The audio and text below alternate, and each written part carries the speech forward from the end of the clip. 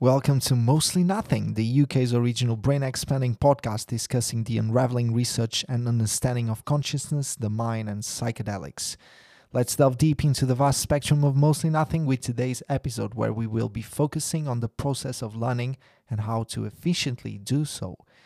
We will discuss the internal process, types, and methods for optimizing your learning. The importance for continuous learning is touched upon, and how it is we can pave the way for a more fruitful understanding. If you enjoy our podcast, please make sure to share and leave a review. Our podcasts are also available on YouTube. Join us on Instagram and Twitter for backstage fun and updates. Please note, all opinions are our own and based on personal experience unless referenced or quoted otherwise. Mostly Nothing. Hello everyone, we are so sorry for our silence and welcome to our next episode of Mostly Nothing, where we will be speaking about the process of learning. So we had a little break, as you can see, and we are currently in self-isolation separately. For those listening to the recording, yes, we are attempting our first kind of online Zoom podcast, which is a lot of fun. It's working. It's working. It's not too bad. It's not the most awful experience ever, to be honest. And here we are. We've basically decided that we won't have to see each other again. And that we can just basically do this. Before we begin, I just want to do a quick shout out to Matt Robinson. Hope you're doing okay, man. Stay strong. Yeah, and thank you so much for all your amazing words. And, we really appreciate it. Really, thank you so much. So let's jump straight into this. Like we said in our introduction, in this episode we're going to be talking about memory and learning. And the first important concept to discuss is the concept of brain plasticity or neuroplasticity, which basically refers to the capability of our brains to adapt and morph given different situations, different information that can then turn into new knowledge and new skills. For a long time it was assumed by scientists that our brain would remain pretty unchanged after childhood, especially after getting to adulthood. And now we know that's not the case at all. Our brains continue to change and evolve throughout our entire lives. And obviously this entire process is more efficient when you're a kid. But still, even after, let's say, your 25 years of life, that's when they say that neuroplasticity tends to slow down. But even after you're 25, you can obviously still learn new things. I guess that's quite obvious. Now let's break it down a little bit. A memory occurring is a physical process within our brains. It's when a nerve connects to another, and this connection is also known as a synapse. But a memory itself is a whole web of interconnectedness with thousands and thousands of nerves which are connecting with each other. And these synapses then become stronger or weaker depending on how often they are activated. Exactly. And how can we promote this and actually, let's say, make our brain create more of these connections? So they say the main force, let's say, driving this is our attention, our focus, how we can concentrate on something, not only mentally, but obviously visually. It's this level of focus that plays a very important role in encoding new memories in cortical structures. And not only that, it's what allows us to kind of suppress that feeling of stress when we're trying to learn something really, really hard and challenging, and we think about giving up. It's this constant focus in our ability to just concentrate that will allow us to overcome that.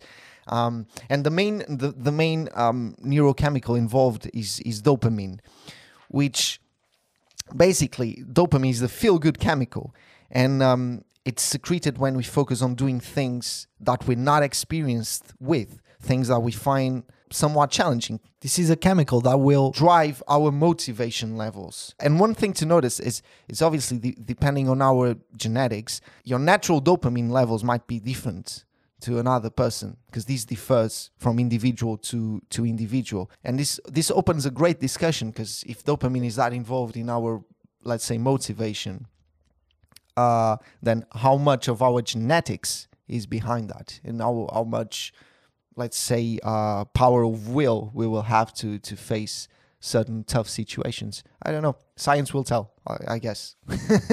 Yeah, it's a great subject to discuss. I think it can get really deep and interesting. But let us know what you guys think. Please do, give us your comments on your thoughts of this.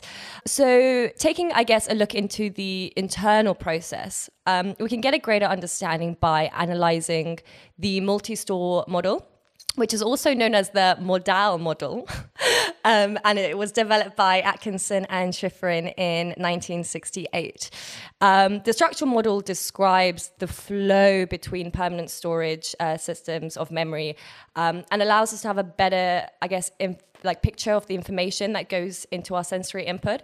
And how we form memories, Absolutely. basically. So it all begins with the sensory input, and this is basically what we encounter from our external environment with our senses.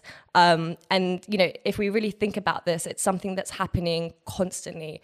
Our senses don't turn off. And it's really crazy when you start to realize that filter process you have with you, which is basically filtering out all the information it doesn't deem as important. And so then it will basically do that and move into we have the sensory memory, sensory register, which is where the information from the senses is stored, but only for a duration of approximately half a second before it's forgotten or lost and basically leaves the process. It's also modality specific. For example, whichever sense is registered will match the way it's held. For instance, a taste will be held as a taste. The key now is for attention to be added. If added to the sensory information, it will then move to the short-term memory for temporary storage. The short-term memory is thought to have a capacity 5 to 9, give or take, to items of duration of approximately 30 seconds as well.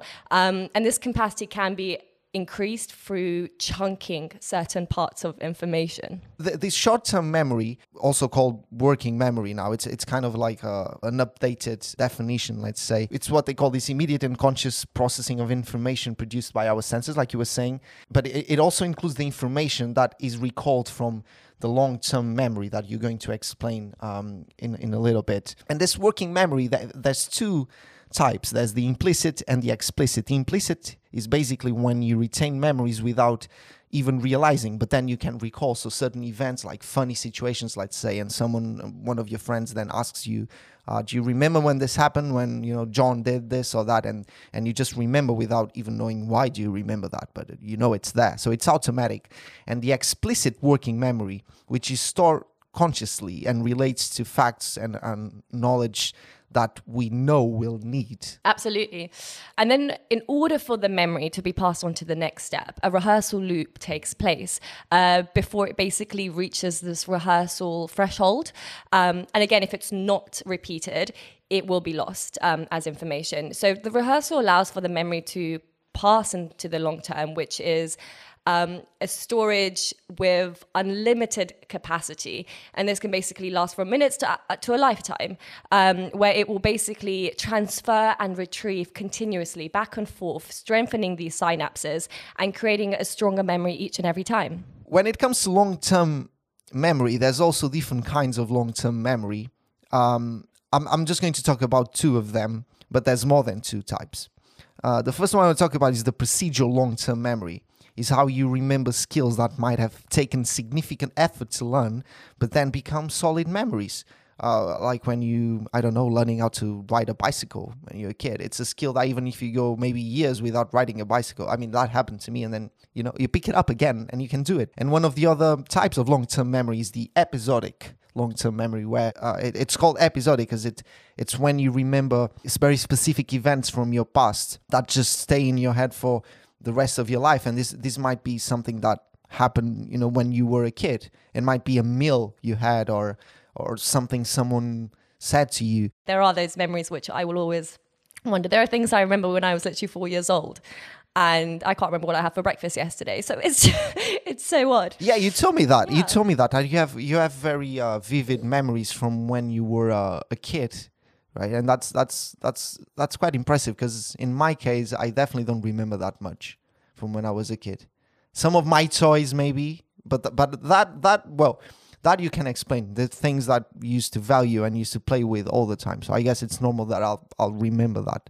But like specific things, it's very tricky for me. I think I actually realized from quite a young age that my long-term memory was pretty decent. It was just my short-term that it's just slacking a little bit. But I think my long-term probably makes up for it. You can't have everything. Can't have everything. You can't have everything. Exactly. You need to have some more like walnuts.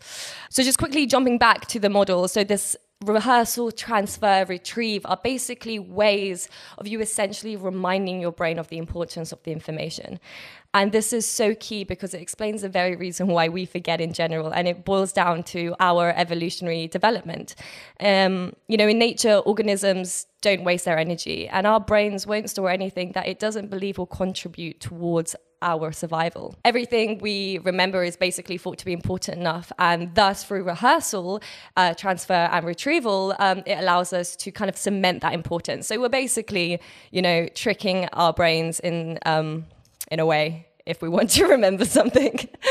Yeah, you can remember something for, your whole life, and other things that you actually, want to study, let's say when you're in university at school, and it just doesn't stay there, and you're like, why, what the hell is happening? Why can't I remember this? I just wanted to say, I'm sure my brain is 98% song lyrics. Well, but that could be a good strategy to study. If you find certain words that will make you remember certain, parts of the topics you're studying. Absolutely. And that basically links to activating your prior knowledge, which is another way to basically link the importance and remind yourself of the importance of something and trick it by linking it to prior knowledge. And I guess now we can talk a bit about how can we actually study more effectively? How can we optimize our learning? So I was watching this lecture by a psychologist named Marty Lobdell, and he has a really great lecture on YouTube that is named How to Study. He goes through a few tips that actually make a lot of sense, or at least made a lot of sense to me from my years as a student. I was listening to the lecture and I was like, yeah, if I had done this, probably I would have had better results. Because in the beginning of the lecture, it's actually explaining that we can't really study for more than 25 minutes effectively when we're studying. After 25 minutes, our concentration and focus are just all over the place, and you're not longer learning anything. And then we're just going to be sitting for 3 hours, 4 hours, pretending we're actually studying something. And we're not. It's just a huge waste of time. So he's basically, he was explaining that you should take regular breaks. Every 20 or 25 minutes you take a break, and maybe you go and, eat something or watch something on YouTube to entertain you that you'd like. Something that you can see as a reward. And if you continuously do this, you might be able to lengthen those periods where you're studying with appropriate attention. You're basically training your brain. And what would you recommend to be the time of the study break? Because it doesn't have to be that long at all, does it? You can do 25 minutes of study, and then if you pause, let's say 10 minutes, and then you go back to it. You do this for a week, and maybe the next week you can do, let's say 30 or 35 minutes of studying in between your breaks. Because that's how you look at studying. It's okay, how much do I have to study in between my breaks? But you can make these studying periods longer, definitely, and taking those 10 to 15 minutes break. I think we all know that. I think we can all know that by experience. I still find it so bizarre, though. This is something that's basically, we do basically fizzle out after about 25, 30 minutes. And then it just astounds me how we have lectures that go on for 3 hours non-stop without breaks. Blows my mind. How do they... Well, it depends a lot on the lecturer too, how much he can engage with you and keep you interested. Because, that's the huge part of it. Huge part. 3 hours of finance classes, there's no way I'm absorbing anything after about 25 minutes. Going back to Marty Lobdell, there were a few more tips that he gave away for free, which is incredible. Thank you. But he was saying things, like have a study place, a quiet place. Might be in your room, might be somewhere else, but don't be somewhere with other people or, where someone is watching television or listening to music. Personally, I'm incapable of studying while listening to music. I know a lot of people tend to like that, and they do that. With me, just it doesn't work. It would never work. I think that's because you're a musician and, you know, you basically just hear music a bit differently. But I do agree. I can't listen to like songs with lyrics, but like frequency tunes, goodness me, guys, if you haven't tried that, literally just YouTube, study frequency music. That stuff will put you in a zone. I have to try that because that's the thing. I don't really listen to much instrumental music. I like lyrics. I like good singers. Also, in regards to the study place, I think if possible, I know a lot of people probably don't have that opportunity, especially in times like this where, you know, it's limited to be in places. But I would try and keep your study place separate from your place of rest. For example, I don't really work well in my bedroom and I like to keep it separate. So, you know, if you do have the space in a different room, or at least turn your back from your bed because that will call your name. So I think really just try to create the separation of rest and study. I mean, personally, that helps for me. And I think that's quite useful advice. You see, it's different for everyone because I'm the opposite. You know, my quiet place is my room. It's where I can actually think about things and get things done. Because if I'm somewhere else, you know, I've always been very bad when I go to libraries. I don't know, I can't feel as comfortable. I'm not as relaxed. You know, when I'm in my room, I think I can really focus. But that's the thing. I think you have an awesome setup, and again, it's something like you can't really, if you're going out into the living room, you know, there's noise, there's people, and it depends on your situation. Carlos playing Call of Duty and shouting at everyone. For dusk. You can study like that. Yeah. So yeah, I think it's different for everyone, and it just again depends what works for you. But really think about it. You know, think about what works best for you. Think about those times where you have focused and where you have worked, and try recreate that.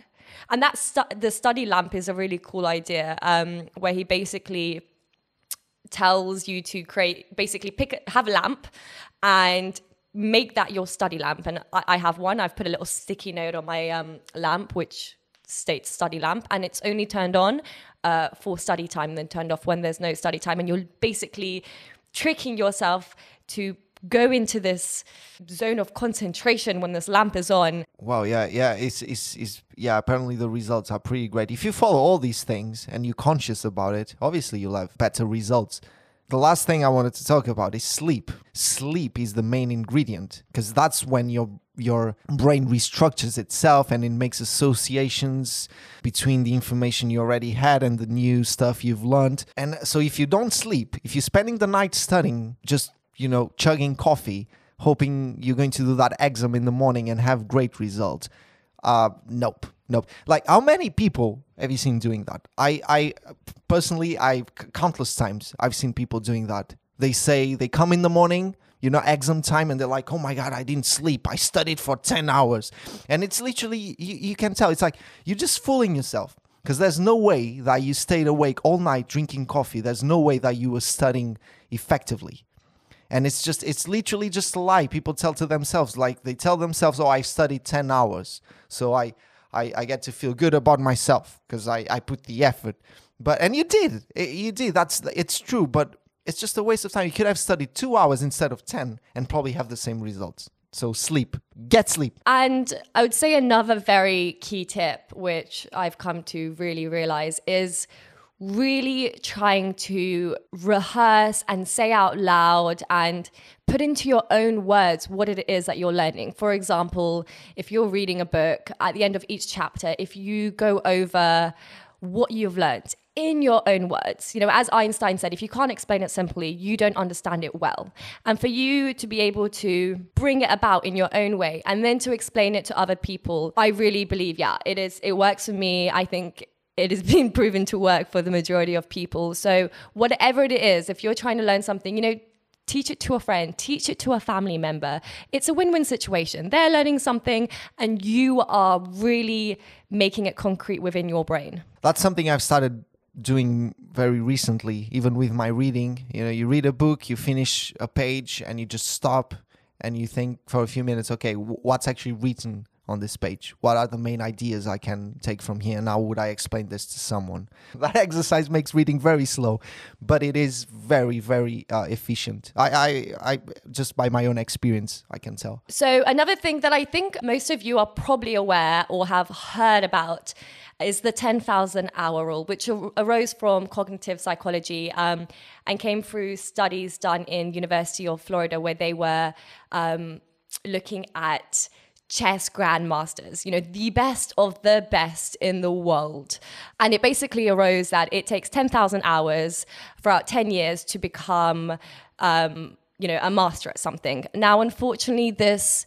I truly believe it has kind of lost... People misunderstand this a lot. Absolutely. So it's gone from, it takes 10,000 hours to become a master at something to 10,000 hours to become an expert and then to become good. And then it's 10,000 hours to learn something. And, this is absolutely, not right. It doesn't take 10,000 hours to become good at something. And some people assume that 10,000 hours will make you the best at something or one of the best. And that might not be the case, because obviously there's differences on an individual level. We don't all achieve the same, level of proficiency when doing a sport or, when it comes to intellectual work. So, and that's something we just have to live with. But 10,000 hours will get you very far. It will make you, like you say, a master. You'll be extremely good at something. Exactly. But then if you do just want to learn something, I came across Josh Kaufman. He has an international bestseller on how to learn fast. And he basically came to the conclusion that it will take 20 hours, 40 minutes a day for a month to pick something up. And it's just really about being, I guess, strict and being clear about what you want. And he basically explains that there's, I guess, 5 secret steps on how to learn something efficiently. And a few of the things he mentions is that I think a great way to learn a new skill is to break the skill down. So for example, if you want to learn a guitar, break the skills down, because it's just not one skill. There are many skills within the process of learning to play guitar. For example, learning the chords, etc., etc. So break these skills apart and then focus on each of them individually. Another thing that he talks about is not relying on willpower, because as a lot of you probably know, it's not something, we can rely on. Willpower, motivation, it comes, it goes. And we have to make it as easy for ourselves as possible. So for example, if you are looking to learn the guitar, it's going to be a lot easier for you to pick it up and play it when it's in front of you in your bedroom, you can see it. Right, exactly. But if it's, put in a box, in the attic, it's a lot harder for you. We have to make it easier for ourselves. We are lazy people. Yeah, and it really is that initial consistency that makes a huge difference. Absolutely. Initial, and I say because it's like the first few weeks and months when you're learning something. Absolutely. It's pushing through that pain, that struggle, and then you start enjoying it. Exactly, and this is why pre-committing yourself to 20 hours is so key, because you've said to yourself, I'm going to do these 20 hours no matter what, and they are the hardest. And once you've done that, it's it starts to become a lot easier. You start to kind of create this flow. But if you've pre-committed yourself to a certain amount, you are making it easier for yourself, I believe. Much easier. And we should do it. We should all challenge ourselves and try to learn new things all the time, really. Because what do you have a brain for? Right? Nature gave us, and I say nature, because nature, evolution gave us this incredible tool that allowed us to basically take over. The ability that humans have to adapt to all these different environments, the way we managed to populate every different continent on Earth with such different climates, and we still found a way of surviving and enduring, and that's all due to our capability of learning extremely quickly. And we should feel so lucky to be in this position and have this amazing ability right inside our heads, in between our ears and behind our eyes. Absolutely. And it really shouldn't so be wasted. use it. It really shouldn't. Use it. I know a lot of people who, once they finish their education, finish high school, finish uni, and they're so relieved that basically they won't have to learn or study again. And I see it as such a waste. It's something that we should continuously do, continuously. It's why we're here, you know? And I think learning about how to learn is quite ironic. Look, for quite a while, I was so disappointed with education in general that I really didn't feel like going back to it. I really didn't. But now, a few years later, things change, and I really think having that intellectual challenge it's important. It will make you feel better. It will make you feel healthier and more motivated. You know, if especially if someone going through depression, learning new skills is an amazing distraction. And how lucky we are to have the access to learn pretty much absolutely anything at our fingertips, you know? There's really big, really important universities publishing entire lectures for free on YouTube. This is unprecedented. This is incredible. Like the amount of money, imagine just the amount of money people need to give away to have access to that privilege, to that information. And some of it, you can just find it online for free. It's incredible. So there's really no excuse. I don't think that is. Yeah. I agree. No excuse, people. And we'll leave you with this. Do you want to say goodbye to people? Yeah. Bye, people. Thank you so much for listening, guys. We're so happy to be back. I'm so happy to be back. I can't wait to keep speaking to y'all. Please do let us know what your thoughts are, if there's any topics that you want us to speak about, and we'll see you next time. Yeah, we'll see you next time. Thank you so much, everyone. Peace out, We love people. you so much. I think I say this every episode, but it's true.